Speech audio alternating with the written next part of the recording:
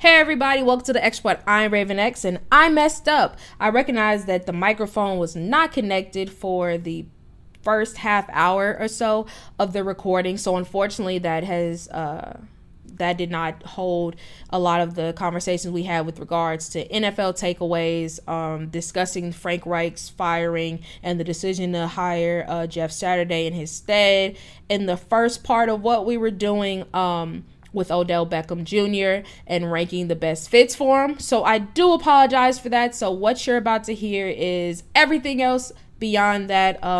At the point where it gets picked up, Ethan and I were talking about our top two best fits for Odell Beckham Jr. if he was to sign. And then everything else is fine. Everything else is great. In addition to that, we talk about the Packers, where they made if they're regretting their decision to keep Aaron Rodgers, or if they should have traded him this past offseason when they had the chance, and also go into a discussion about whether or not we think that the Utah Jazz are going to make the playoffs, and then wrap things up with my crown jewel recap. So once again, I'm so sorry about the first portion of the show not getting caught on microphone. Like I said, it's totally on me, but hopefully you guys, you enjoy the rest. Thanks.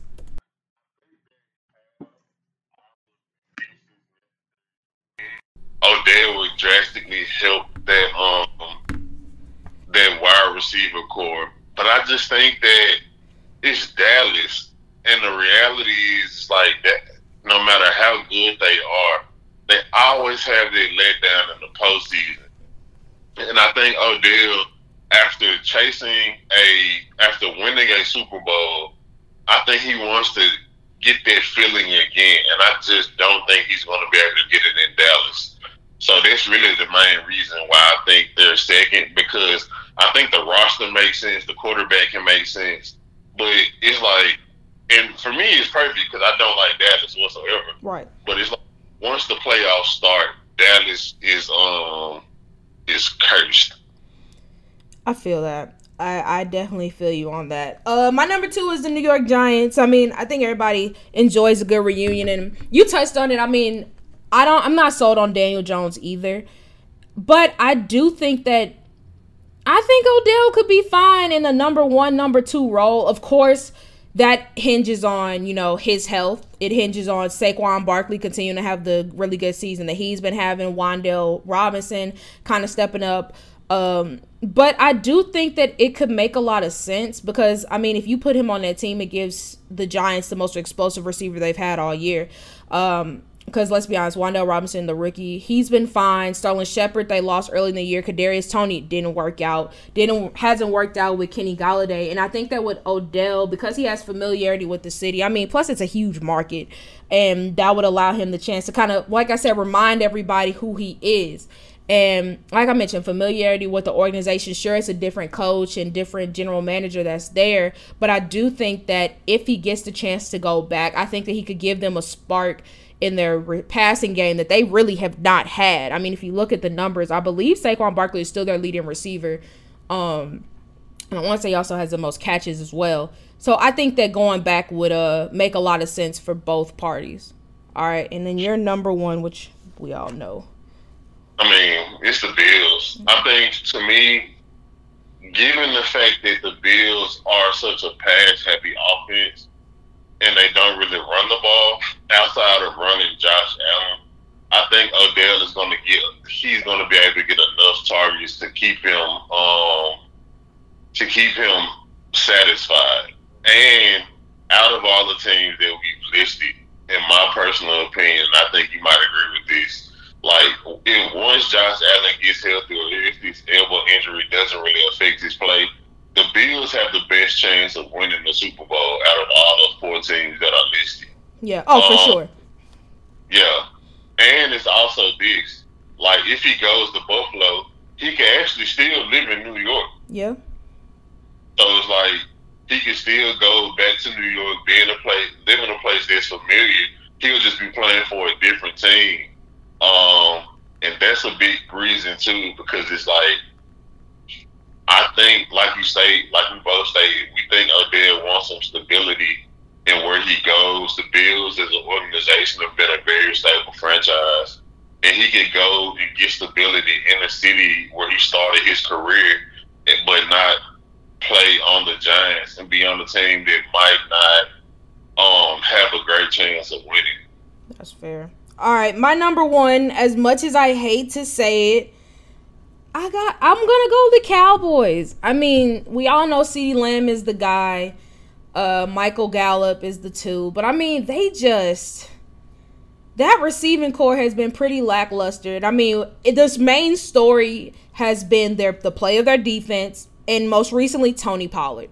They could definitely use an infusion at that wide receiving group, and I think Odell could provide them that. Because, I mean, with Michael Gallup, as I mentioned, right now he's listed as the number 2, but truthfully, I don't think that he's better than Odell. If Odell, you get a fully healthy Odell, I would take what I got from Odell last season, the last 9+ games, to what I've seen from Michael Gallup over the last couple of years. And so if you can get that and you pair it with CeeDee Lamb, not only is it going to make everybody around him better because he's a veteran and he can, like, expound some knowledge to these guys, but also once you gotta worry about Odell, it's gonna open things up for Michael Gallup and CeeDee Lamb and even Dalton Schultz, their tight end. And plus, it will give a great deep threat option to Dak Prescott, who really doesn't have that this year, even with how good CeeDee Lamb has been. So, as much as I hate to say the Cowboys, I think that's the best fit, unless, of course, he wants to mosey on down to Baltimore. I will not complain. But of the 4 teams he listed, I think that's the best fit. But let's talk about a team that he did not list, and that is the Los Angeles Rams, a team he won a Super Bowl with, who may not even make the playoffs this year. Following their loss to the Tampa Bay Buccaneers, Jalen Ramsey called out his teammates, especially offensively, and said, "We have so many games where the defense will get a stop and we'll go to the sideline and they'll," referring to the offense, "will be like, y'all stay locked in, y'all stay locked in. Y'all going to have to go back out there again. It shouldn't be like that. We got to have dogs who are going to be like, we're going to close this game out." I mean, unfortunately, that has been the case. The Rams have not been able to close things out, but from the outside looking in, what do you think it's going to take to fix things in LA? I think the first thing, obviously, is offensive line play. Yeah. I think they have one of the worst offensive lines in the NFL, and it shows. Like, and I do agree with Jalen Ramsey, where it's like, if the defense gets to stop, I don't want to hear my offense say, like, y'all stay locked in, because I know y'all not going to produce, or y'all not going to make a play and get secure a drive to get a touchdown or a field goal to help us get a win. Like, even if you know that you're not going to do it, I would rather you lie to yourself and me and, like, try to instill a form of fake confidence rather than concede and be like, "Oh, y'all stay locked in because we know we're going to get stopped and y'all going to have to come back out here and get another stop." Yeah. Yeah, that's mad frustrating, especially because, and I'm sure it's especially frustrating for Ramsey and guys who've been there, because you watch last year, the Rams had statistically the best offense in the league. Matthew Stafford came in and was crazy. Sure, he led the league in picks, but I mean, he also had almost double, if not double, the amount of touchdowns, had way more passing yards. Everything just seemed more fluid. And I mean, yeah, like you mentioned, the offensive line has been terrible, but at least last year they had a bit of a run game. Cam Akers came back and was effective. Darrell Henderson was able to make some plays, and they do not have that at all. And so when everybody knows that you're throwing the ball, more specifically, everybody knows you're throwing the ball to number 10, nobody's really going to fear Allen Robinson. Then nobody's really going to fear of Van Jefferson. Like, it's Tyler Higbee. Like, nope. It's the Rams' offense has become so predictable that it's like it makes it hard for them to get anything going. And I mean, sure, like, Rams fans will say that they sold for the Super Bowl, which they absolutely did, but it's still very frustrating, because it's like you wish that you got more production. You wish that you were able to see your team play the way that they did when y'all went to the Super Bowl. Because like I said, right now, they may not even make the playoffs. So we'll see how it all shakes out, but I'm in agreement with you. It all does start with the offensive line. Our last piece before we play our game of believable or buffoonery. Also, in more breaking news for the Raiders, apparently Hunter Renfrow is also headed to IR. So they are officially down bad. Following the Packers get lost to the Detroit Lions, longtime Packers superfan Lil Wayne tweeted out, "Rip to the season. We should have gotten rid of 12 before the season." To be fair, They did have opportunities to trade him in the offseason. I mean, you and I were talking about whether or not we thought he was going to get traded, teams that could be a good fit. I mean, hey, even the Broncos thought that they were going to get him before eventually trading for Russell Wilson. So looking back at what we know now, do you think that the Packers regret not trading Aaron Rodgers and heading towards a rebuild? I think so. Because you essentially re-signed Aaron Rodgers with the hopes of being like, hey, we're still going to be the same team that's going to be able to make the playoffs and maybe make an NFC championship game and make a Super Bowl run. But now, from an on-field play standpoint, you're already playing like a team that's in rebuild mode, but you haven't rebuilt anything. And I think they could have definitely received some good pieces for Aaron Rodgers. So I definitely think they regret that decision. Yeah, for sure. Especially because they could have at least got 2 or 3 first-round picks for Aaron Rodgers. Yeah, especially he's coming off an MVP year. Like, there were teams that, despite his age and despite not knowing how much longer he was going to play, it's still Aaron Rodgers. And so the fact that they didn't do and they thought they'd thug it out and that they'd be able to make it work with these receivers who have been underwhelming or have little to no resumes to, brag about, it's really showing. So no, I do agree with Lil Wayne. I do think that they should have traded him. I mean, I don't remember how I felt when I saw that they gave him that crazy extension, but you and I both felt like he wasn't going to play out the full deal. Like, he was kind of been doing what Big Ben did his last few years, or like every offseason you kind of feel like this could be it. And I genuinely feel like after this year, he is going to retire. And so they could have saved themselves the headache, got some trade capital, tried to build around Jordan Love, make the offense better, and add some more defensive pieces. Because right now, the Packers they look like the worst team in the NFC North. And when was the last time we could actually say that? Because I don't even remember. All right, let's go ahead and move on to our quick game of believable or buffoonery. And we might as well just call this the best edition because the first 3 questions revolve around if a certain player and or team is the best in the NFL. Your guy, Derrick Henry, in a recent interview was asked who he thought was the best player at his position, and he said that's Nick Chubb. So I've been on the Nick Chubb bandwagon for a lot of the year. I felt like before the start of the season he was going to go crazy, and he has. I want to say he's second right now in rushing yards, just behind Derrick Henry. I also believe he might be second in touchdowns. But believable or buffoonery, is Nick Chubb the best running back in the league today? That's hard for me to say, but I'm gonna have to still keep it with Derrick Henry. Simply because I know Derrick Henry started off slow, but now he's picked up steam, and he's consistently done it. Like, even we talked about, I'm just thinking about it from the standpoint of like a longevity / consistency standpoint. Yeah. They both have been in their same like frame of time. But the difference to me with Derrick Henry is like Derrick Henry has done like superhuman stuff in this time period. Like, he's rushed for 2,000 yards. He was on pace last year to rush for another 2,000 yards before he got hurt. And like, he's still like right now, I think he's maybe 200 yards above Nick Chubb in the rushing leaderboard, something like that. Because I don't think that the difference is that wide. He's only 31 yards. Okay. And Nick Chubb has the most touchdowns. But yeah, but still to come back from that injury, to lead the league in rushing and to be second in touchdowns behind Nick Chubb, I still got to go Derrick Henry. And to also be in this position when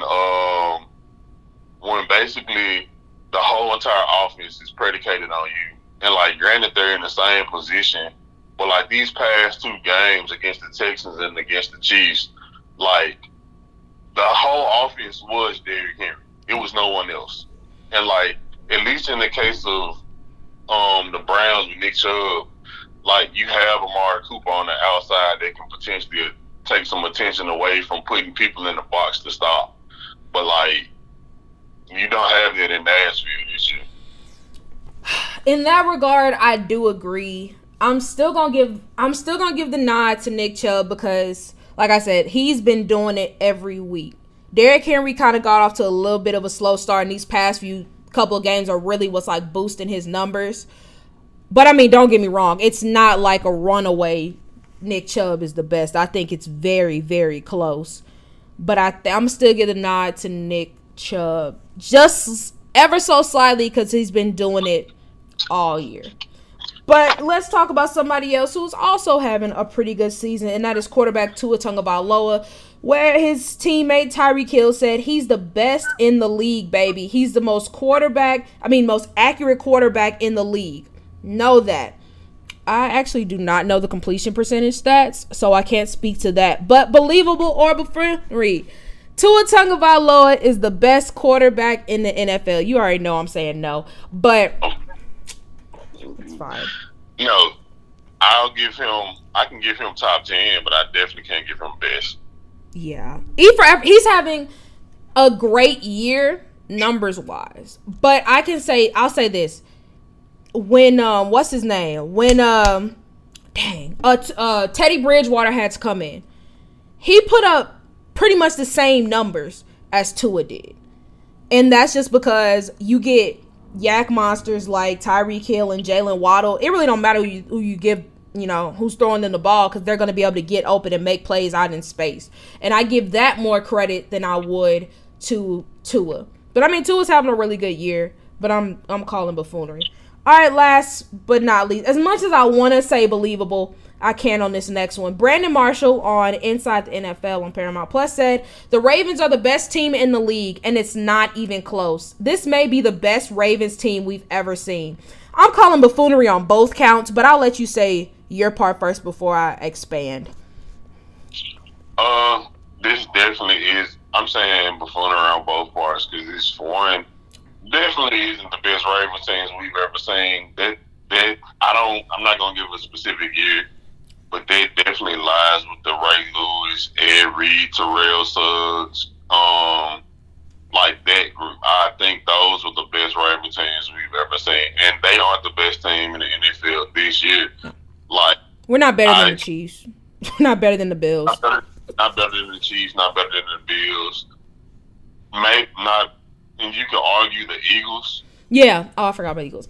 No, we're not better than the Eagles. I'm not even going to, offensively, I don't think our defenses are that big of a difference, but offensively, I would take theirs over ours for sure. So now I would go Eagles are better than us too.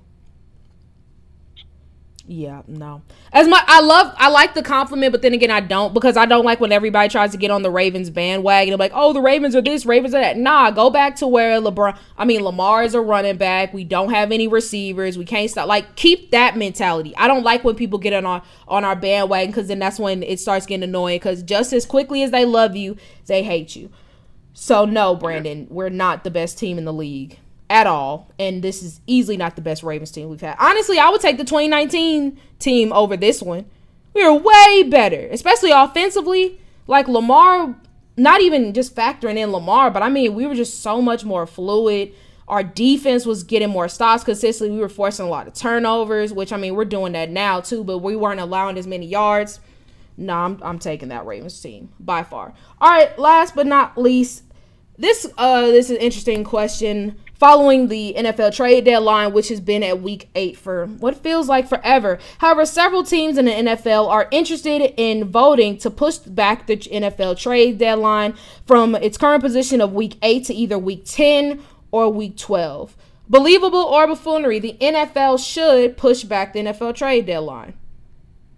I'm going to say believable, because I think in the cases of like some of the bigger names, like what if we were to have had a potential Aaron Rodgers trade this year, and people were working out the particulars of it, and they just needed a little bit more time, or like Carolina, they traded Christian McCaffrey, and I understand that they weren't willing to give up Brian Burns, but who's to say if you had 2 more weeks, their minds wouldn't have changed, and we would have had another big trade.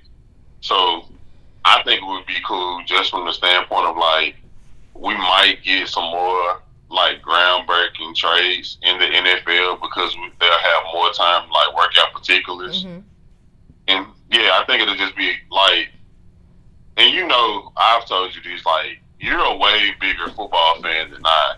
But like one of the entertaining aspects of the NFL to me is seeing trades because the NFL, unlike the NBA, like you see more bigger name guys get traded. So like I would enjoy just from that aspect of being like say for instance, Tennessee would have had a couple of weeks and we would have made a trade for like a wide receiver or something like that.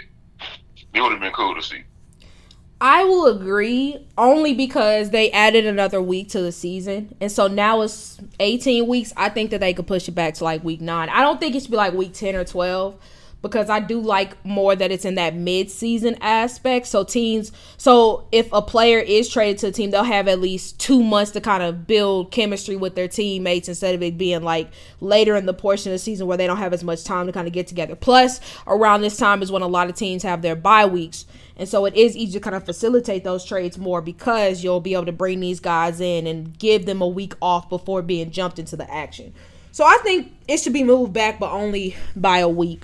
But all right, let's go ahead and make our Week 10 NFL game picks, starting with tonight's game between the Atlanta Falcons and the Carolina Panthers. It seems like every time I pick the Panthers, they let me down. So I'm going to go Falcons. Yeah, I'm picking Falcons. Tampa Bay Buccaneers versus the Seattle Seahawks in Germany. I think that this is the start of the Bucs turnaround. I got Bucs. I got Bucs as well. Tennessee Titans versus the Denver Broncos. This is tough. I'm going to go Broncos, mainly because I don't know if Ryan Tannehill is playing, and I trust Russell Wilson to lead a game-winning drive more than I do Malik Willis. It's looking like he is playing. He's back at practice. I just saw that like yesterday, so I think he will be playing. But I'm gonna be honest, even still, I would have still picked the Titans because if we were able to hold the Chiefs to 20 points, I feel like we can hold the Broncos to 6. That is a terrific point. Miami Dolphins versus the Cleveland Browns. I got Dolphins. Dolphins. Pittsburgh Steelers versus New Orleans Saints. This is really tough, but I think I'm gonna go Steelers. I think TJ Watt coming back, so I'm that's gonna be my reason. I'm going Steelers. Yeah, I think I'm gonna go Steelers too. Detroit Lions versus the Chicago Bears. I think this is gonna end up being a back and forth game, but I'm going Bears. I'm going Bears too. Buffalo Bills versus the Minnesota Vikings. I think this is the first time Stephon Diggs is playing the Vikings since being traded. Battle of 2 top 5 wideouts. But in the end, I got Bills. I think they got a point to prove. But I do think Jay Jettis goes off. I'm going Bills, and Stephon about to cook them like a ham on Thanksgiving. Oh, for sure. Now, I'm guessing you probably going to say Stephon, who has more yards. But over, under 150 for Stephon. I'm going to say under. I think he's going to get somewhere like 140. That's respectable. I think he get 140. I can see Jay Jettis getting like 110 to 120 with a couple touchdowns, and same for Stephon. All right, Kansas City Chiefs versus the Jacksonville Jaguars. I know the Jags feeling themselves, but that's going to end pretty quick. I got Chiefs. Yeah, I got Chiefs. Las Vegas Raiders versus the Indianapolis Colts. Honestly, I have no clue. I think I'm going to go Raiders, but I'm not confident in that decision. I'm going Colts. I don't blame you.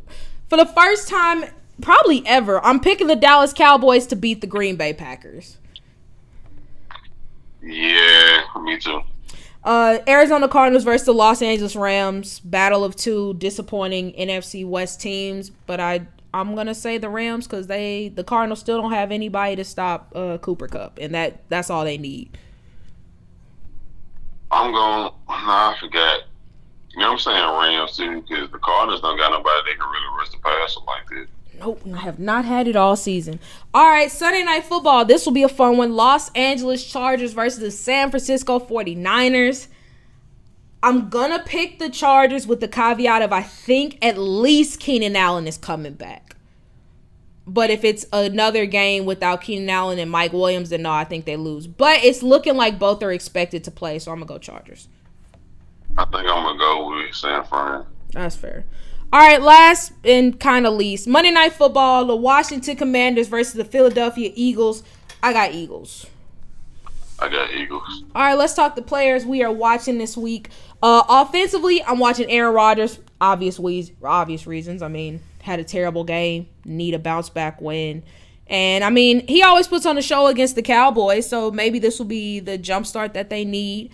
Defensively, I'm going Carlton Davis, cornerback for the Tampa Bay Buccaneers. I mean, he has not exactly had a good year, and going up against the likes of DK Metcalf is going to be a big test, but if he can get some stops, the Bucs will have a shot. My rookie is Chris Olave. As we all know, the Steelers secondary has been getting cooked all year, and I think Chris Olave could be the next one to do it, even though I don't think they're going to win. And then finally, I'm calling out the Vikings. You guys are, 8-1, 9-1 now. Easily are running away with the NFC North. And, I mean, this is your toughest test to date. So, if they can pull this out, I think that's going to speak volumes to the respect that the Vikings are going to get. For me, offensively, I'm going to be looking at Josh Allen. Reported that he has an elbow injury. That he's still going to play through it and is in that series.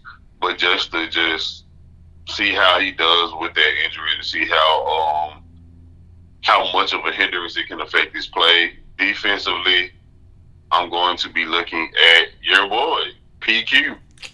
We got to buy. Okay. You mean P2, Patrick Peterson?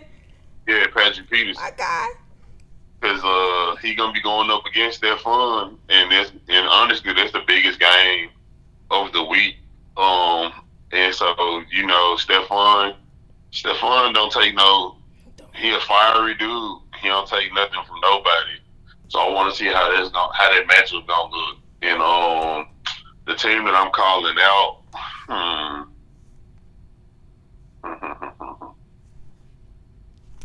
I'm calling out the Eagles simply because I think they're going to win. But this feels like a trap game. Yeah, I'd agree with that. Oh, you didn't say Ricky you're watching. Ricky, I'm watching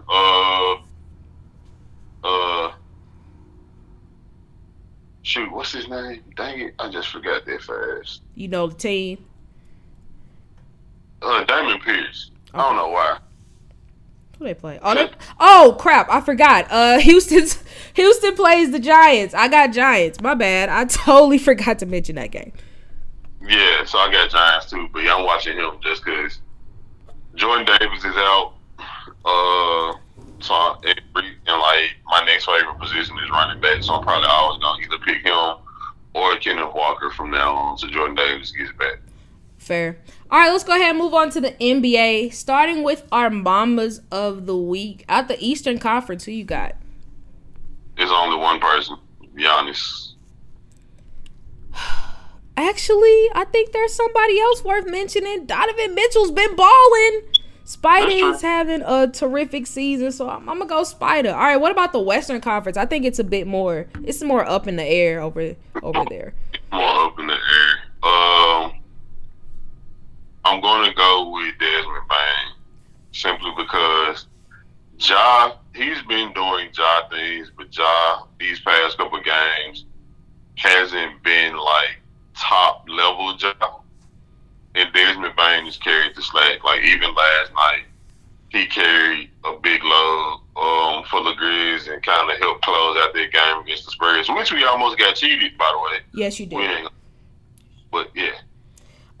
For me, I'm going to go with Lauri Markkanen. I can't tell you the last time I gave this man props for anything, but, hey, the Utah Jazz been playing great, and he's been a really big part of it.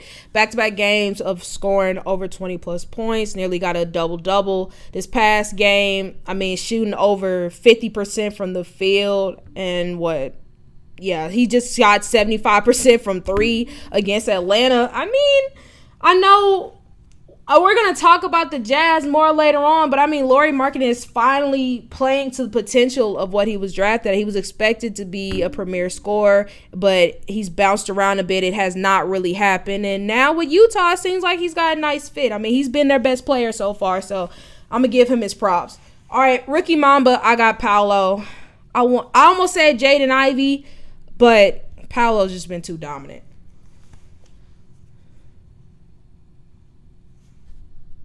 Paolo for me as well.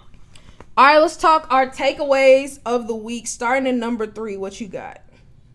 Number 3, I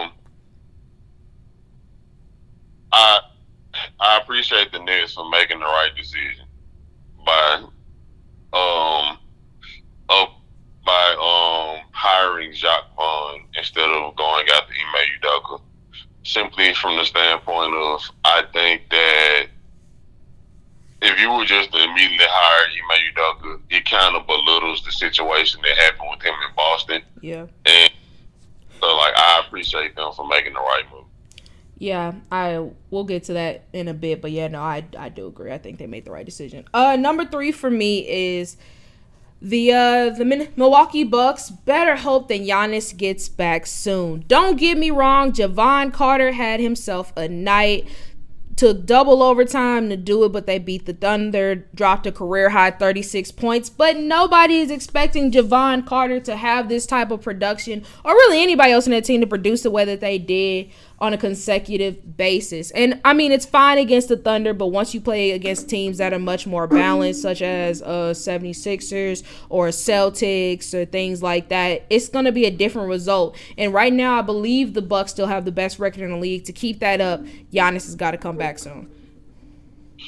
For me, number 2, Paolo Banchero might actually be the best rookie since LeBron James.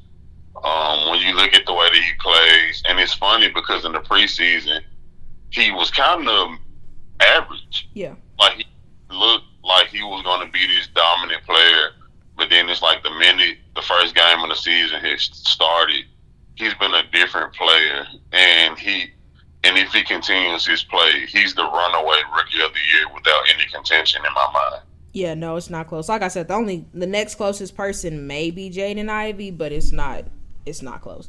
My number 2, going back to Brooklyn, is Kevin Durant has been playing on a whole nother level. I mean, we're going to get to the Kyrie Irving stuff, but with him facing his suspension, of course, you're looking at your other great players to ball out, and that is exactly what Kevin Durant has been doing. He was definitely a contention from Eastern Mamba of the week. I mean, dropped 29, had a triple-dub against the Knicks last night, dropped 26 in a close game against Dallas, really was giving Charlotte buckets. I mean, we all know how great Kevin Durant is, but I mean, without having equal or close to equal talent around him, it's really starting to show.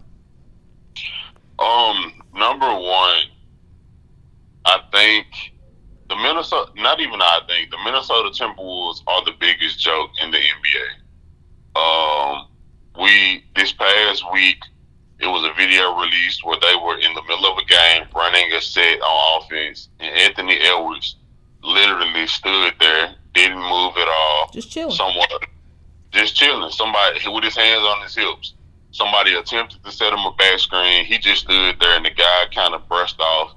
And it's funny because they still were able to get a quality shot out of it. And then just last night, I sent you a video where D'Angelo Williams is standing at the scorer's table, stretching when he's supposed to be in the game. So it was 4 players on defense for Minnesota going up against 5 offensive players. And for this to be a team that just this past year was in the playoffs and made this big trade for Rudy Gobert, thinking that they were going to make a jump, like for the start of this season, that team has really been in shambles. I mean, don't give it time, you know. What cats say? 2 generational talents. They're him and Ant are the new Shaq and Kobe. Just give them a minute. Give them time. You got it. No, I don't. I don't believe in the Timberwolves. I'm not gonna say I'd be shocked if they made the playoffs, but I count more stock in them not making it than I think they will. My number one is LeBron's possible injury may be a blessing in disguise. After leaving last night's game with leg soreness in a game we already were losing to the Clippers, LeBron, it's still TBD on how long he's going to be out or if it's even a serious injury. But I mean, I think that the Lakers need not necessarily a reality check, but this is the time that you want Anthony Davis to step up. I mean, you bring him in there with the thought process of once LeBron retires or leaves, this is AD's team. And so this will give him a chance to see just how well the team can run if it is run solely by AD, assuming, of course, that he plays. Because right now, we can't blame Russ anymore. The whole Russ is the problem in LA thing is not the case. Because since coming off the bench, he's been pretty efficient and been having some really good games. So I think for the Lakers with LeBron out, if he is out, I think that it'll be very telling and let them know, A, what they need to do just with regards to roster personnel, B, better ways to shape their roster, and then possibly even make a trade later on to try to fill the holes that they have, and C, determine if AD really is that guy, because you and I have talked about it. I am not convinced that AD is the next standard bearer for the Lakers once LeBron leaves, and if he doesn't ball out in the way that you want him to, especially when this is his prime opportunity to be the guy, I wouldn't be shocked if they traded him. I mean, he's not doing nothing else besides sitting on the bench and missing shots, so why not? All right, let's go ahead and talk the roster moves. You touched on it during your takeaways, but Brooklyn Nets hire Jacques Vaughn to be their full-time head coach. And when speaking on the promotion, I like this quote from him. He said, he related to marriage, where he said, "I may not have been her first choice, and we've been together for 20 years. I don't know if we're ever going to have another 20-plus year head coach, maybe outside of Steve Kerr, but I like this move by the Nets." So with Jacques Vaughn stepping up into this role, how do you think the Nets are going to respond? I think they're going to respond to it well. He's been an assistant there for a while.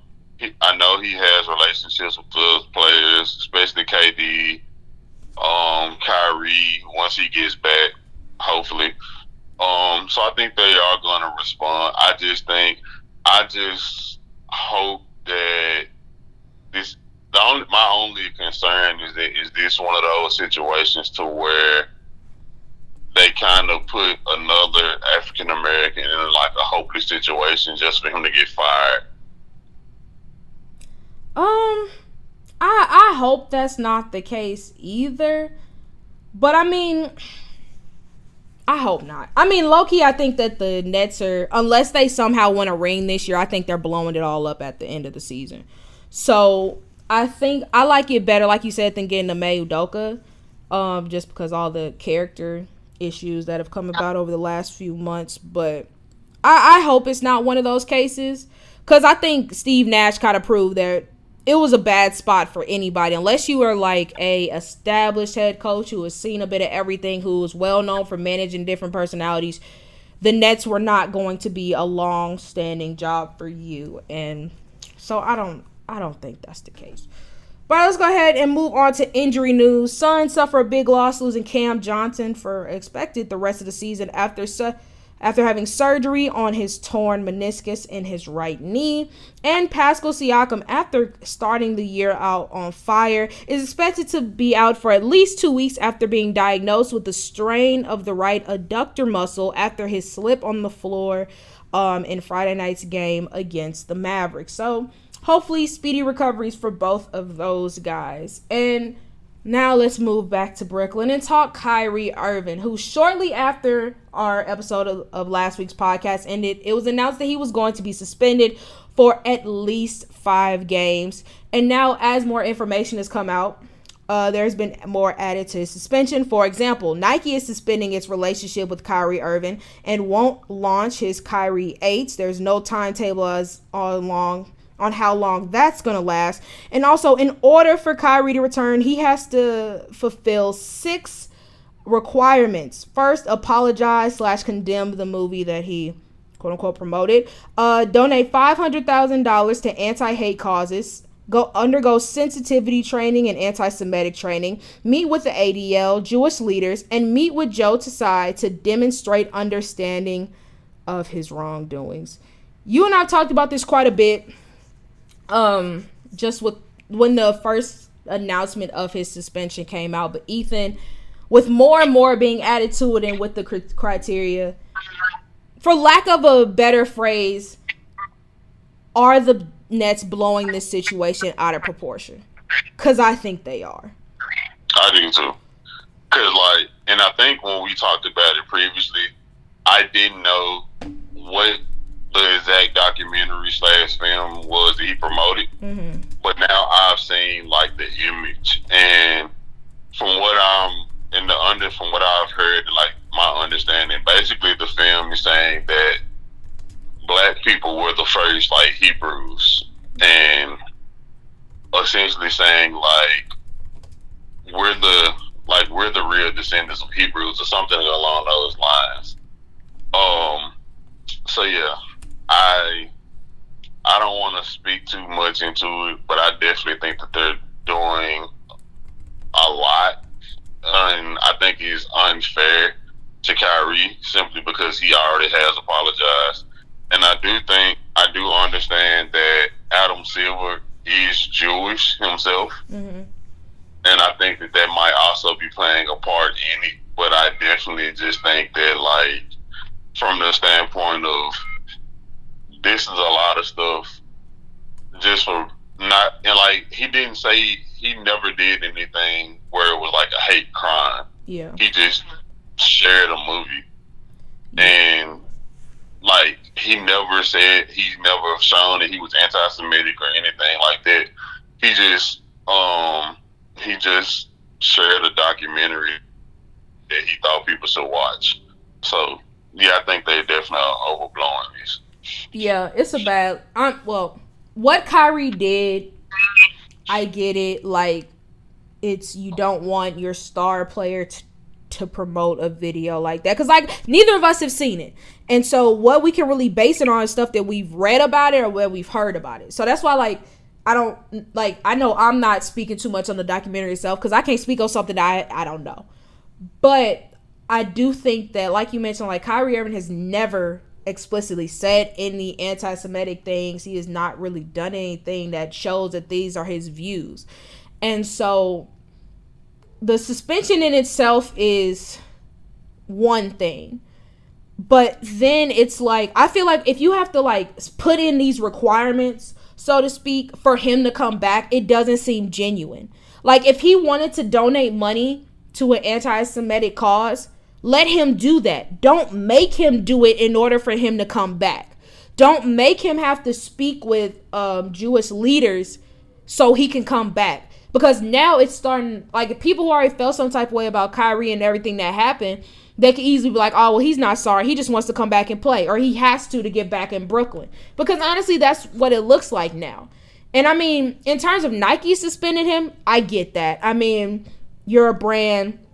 You don't want anybody who's, like, making your brand look bad or possibly going to lose you money. I get that from Nike's standpoint. But for the Nets, if they would have just left it at, hey, he's suspended for 5 games, that's it. It would be, you and I know we talked about it. We didn't agree with it then.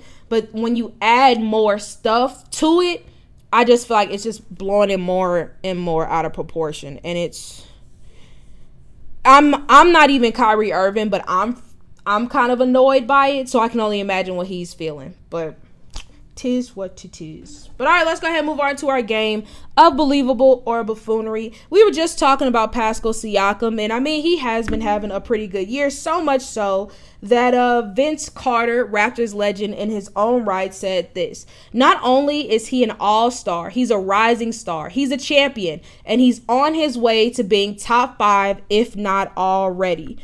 It sounds a bit crazy to think of him as a top 5 player, because, I mean, let's be honest, he's not. But overall, he is having a terrific season, averaging 24.8 points per game, 9.3 rebounds, 7.7 assists, also shooting about 47.9% from the field. I mean, he's having a good year. So could the believable or buffoonery, this could be the year that Pascal Siakam becomes a top 5 player in the league? No. Yeah, I know. He still, I can see him being in the top 15, but I don't. Yeah, nah. Yeah, we're in agreement on that. I mean, I like Pascal Siakam. It's nice to see him play the way he's been playing. But, I mean, once again, still nobody is talking about Pascal Siakam. Like, no. All right, next up, we're going to Memphis. And more specifically, we're going to talk a guy we both, you mentioned earlier, Desmond Bane and Ja Morant, who recently were asked whether or not he and Desmond Bane were where they rank among the top NBA backcourts, to which Ja replied, top two, and we're not two. Believable or buffoonery? Ja and Desmond make up the best backcourt in the NBA. Believable.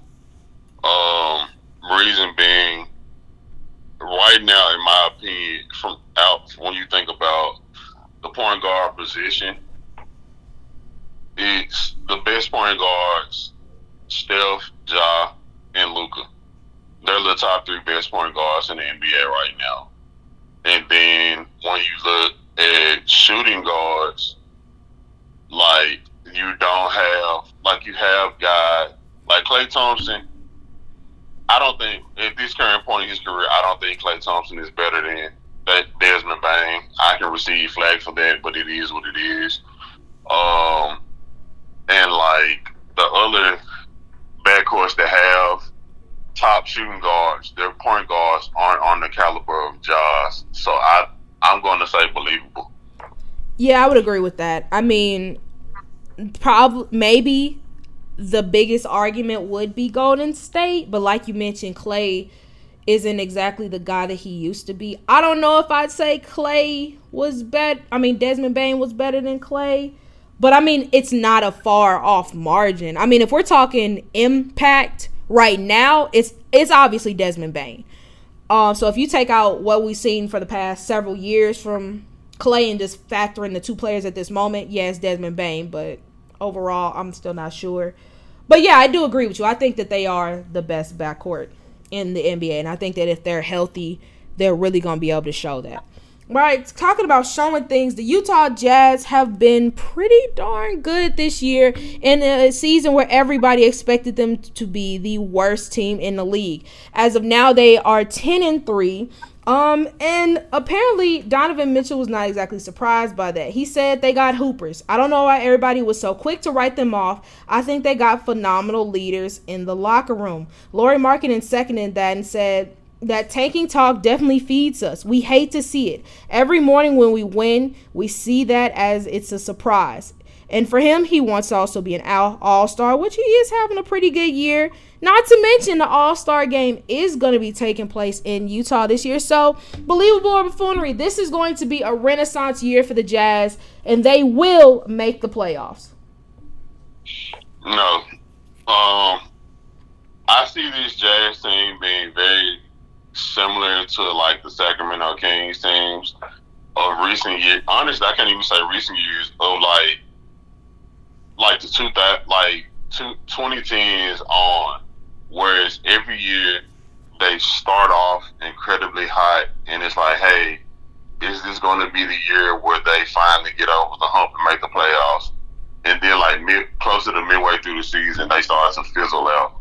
I think there's going to be this Utah Jazz team, and I also think that a big reason why they have started out so good is like, yes, they don't have a definitive superstar, but they just have really good, solid players. Yeah. And I think this Utah Jazz team is going to be the team where you're going to see maybe around trade deadline, contending teams plucking certain players. Like I'm thinking Malik Beasley, he's probably going to be gone. Yeah. If a team's willing to deal with Mike Conley's contract, Mike Conley's probably going to be gone. Lauri Markkanen might stay just because he seems like he always does this, where he shows really good flashes and then he just kind of like fizzles out.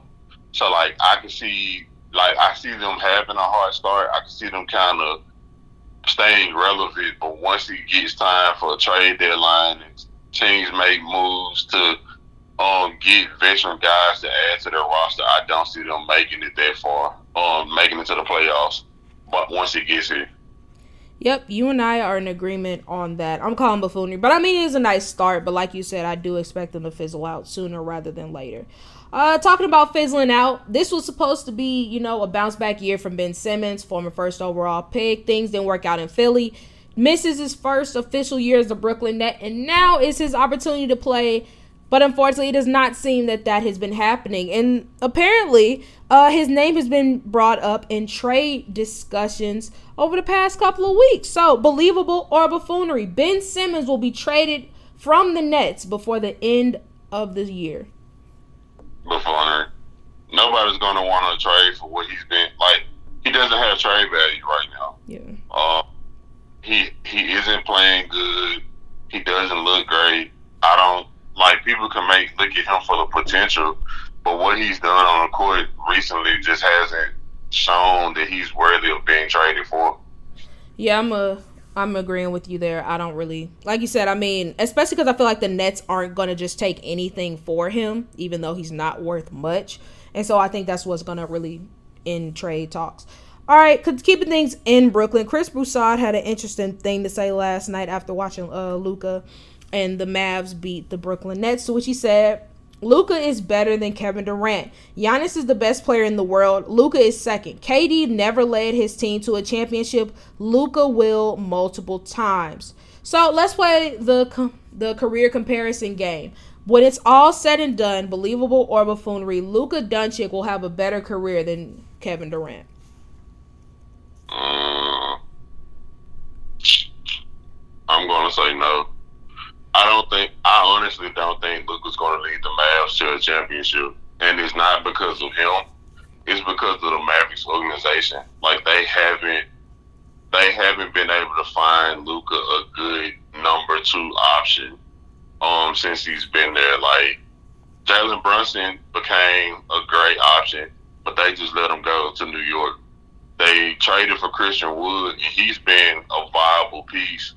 But it's like, I don't think Christian Wood is going to, if you're trying to win a championship, I don't think Christian Wood is the guy that you want as the second best player on your championship team. So if they still continue to struggle, even when they went after Porzingis, they went after Porzingis to be the number 2 to Luka, and that didn't turn out well. So I think if they still struggle to find a number 2, because in today's NBA, you need one superstar and one really perennial all-star level player to win a championship. And I don't think Luka has that. And I don't know if the Mavericks are going to be able to get him that anytime soon. And so because of that, I don't see him ever winning the championship. Yeah, I'm saying believable on that too. Because it kind of reminds me of those questions where it's like, would you rather be your team's best player and never win a ring? Or would you rather win like 3 rings but never be your team's best player? Of course, in the case of Kevin Durant, he was great when he won those rings with the Warriors. But it's always going to not necessarily have that asterisk, but everybody's going to kind of look at it like, oh, well, he joined the 73-9 team. He ain't lead his team to win anything. And so by looking at it kind of through those lens, I do call buffoonery as well. I think Luka is going to have a terrific impact on the Mavericks and have a great career, but him winning a ring, or at least in Dallas, yeah, I don't think that's going to happen either, which kind of kills that whole argument from Chris Broussard. But all right, last one, which this one just kind of makes me laugh. Anthony Davis talked about the Lakers' early struggles. And he still remains confident that the Lakers are a team to be feared. He said, we're not the team that our record shows. Any given night, our team can play well and explode. I know teams fear us. So believable or buffoonery, teams still fear the Lakers. What's the Bugs Bunny mean? No. Yeah. No. Hard no for me, boss. Yeah. I mean, after a while, like, the Lakers name carries weight, but the Lakers name carries nowhere near as much weight as it used to. So, and LeBron James is awesome, but LeBron James is also about to turn, what, 38. His body can't bounce back from injuries like it used to. Anthony Davis is glass. I love Russell Westbrook, but let's be honest, he's not going to lead the team to any championships or anything. So yeah, it's a hard buffoonery for me, boss. But all right, let's go ahead and make our nightly game picks for tonight. Only 4 games on, but it should be pretty entertaining. Starting with the Dallas Mavericks versus the Washington Wizards. I got Mavs. I got Mavs. Philadelphia 76ers versus the Atlanta Hawks. I got 76ers. I got 76ers. Charlotte Hornets versus the Miami Heat. I got Heat. I got Heat. All right, last and certainly not least, the Portland Trailblazers versus the New Orleans Pelicans. I think this is going to end up being a pretty competitive game, but I'm going to go, you know what, I'll go Trailblazers. I'm going Pels. All right, now it's time to recap Crown Jewel. Brock Lesnar wins the battle, but Bobby Lashley gets the last laugh after beating him up post-bell and choking him out. Nikki Cross interferes in the match to help secure Damage Control's second women's tag team title reign. Drew McIntyre outsmarts Scarlett and Karrion Kross to win the steel cage match. Rhea Ripley continues to be the biggest X Factor on Raw as she helps the Judgment Day take down the OC. Braun Strowman wins the battle of the big sweaty men after beating Omos. The Usos are oozy as ever with their win over the Brawling Brutes. I have to stop doubting the greatness of the EST as she beats Bayley again because I just keep thinking they're gonna put the belt on Bayley, but then I watch Raw and I was like, oh no, I'm getting Rhea versus Bianca at some point. So holding out hope on that one. And then last but not least, Roman Reigns proves that Logan Paul doesn't belong after retaining his undisputed Universal WWE Championship. On the night, I finished 5-3. My favorite match, not surprisingly, was Bianca Belair versus Bayley, mainly because it's always nice to see Bianca Belair win. But also, it was a pretty good match. I like that they didn't have Damage Control interfere. They let the two women do what they do best, and that is wrestle. And it was a pretty entertaining match, which, of course, I'll get to in one of my favorite moments in the WTF moments. Yeah. My favorite moment of the night was Bobby Lashley choking out Brock after their match. Like, I wish Bobby would have won clean, but I like the way that they did it because it kept Bobby looking strong. And then with him choking out Brock after the fact, I think that shows that he is tough, and it's kind of this new attitude from Bobby that we really haven't seen from smiling, nice guy, like when he was United States champion. I do it for you and the fans. Nah, screw that. Go be a heel. Increased stock for me is going to be the Judgment Day. Once again, I didn't think they were going to beat the OC, but they did, and I'm happy about it because I like the Judgment Day, and I'm excited to see where it's going to go. And decreased stock is going to be Bayley because now it's like, what's next? You already lost twice to Bianca Belair. Both great matches, but now it's like, are you going to try to get a mid? Are they going to introduce a mid-card title? Is she going to feud with somebody else? Like, I'm not really sure where it's going to go because I don't think Bianca is going to lose the belt to anybody not named Rhea Ripley, which, don't get me wrong, I'm very happy about. Next up, my one booking decision. I would have let the Usos get their lick back against Jake Paul. I'll admit, it took me a little bit to get on the Logan Paul bandwagon, but now that I'm on it, especially after this past week, I was like, yo, Logan Paul's got what it takes in the ring. I like his charisma. I like his swagger. I can't say the same about his brother. And so when his brother was like punching out the Usos, I was hoping that, especially when they had him like ganged up with Solo coming out, I was hoping that they would get their lick back. I was hoping that they would at least get a few punches in before Logan Paul came and did the spot over the rope. My WTF moment, Bayley and Bianca getting jiggy with the golf cart.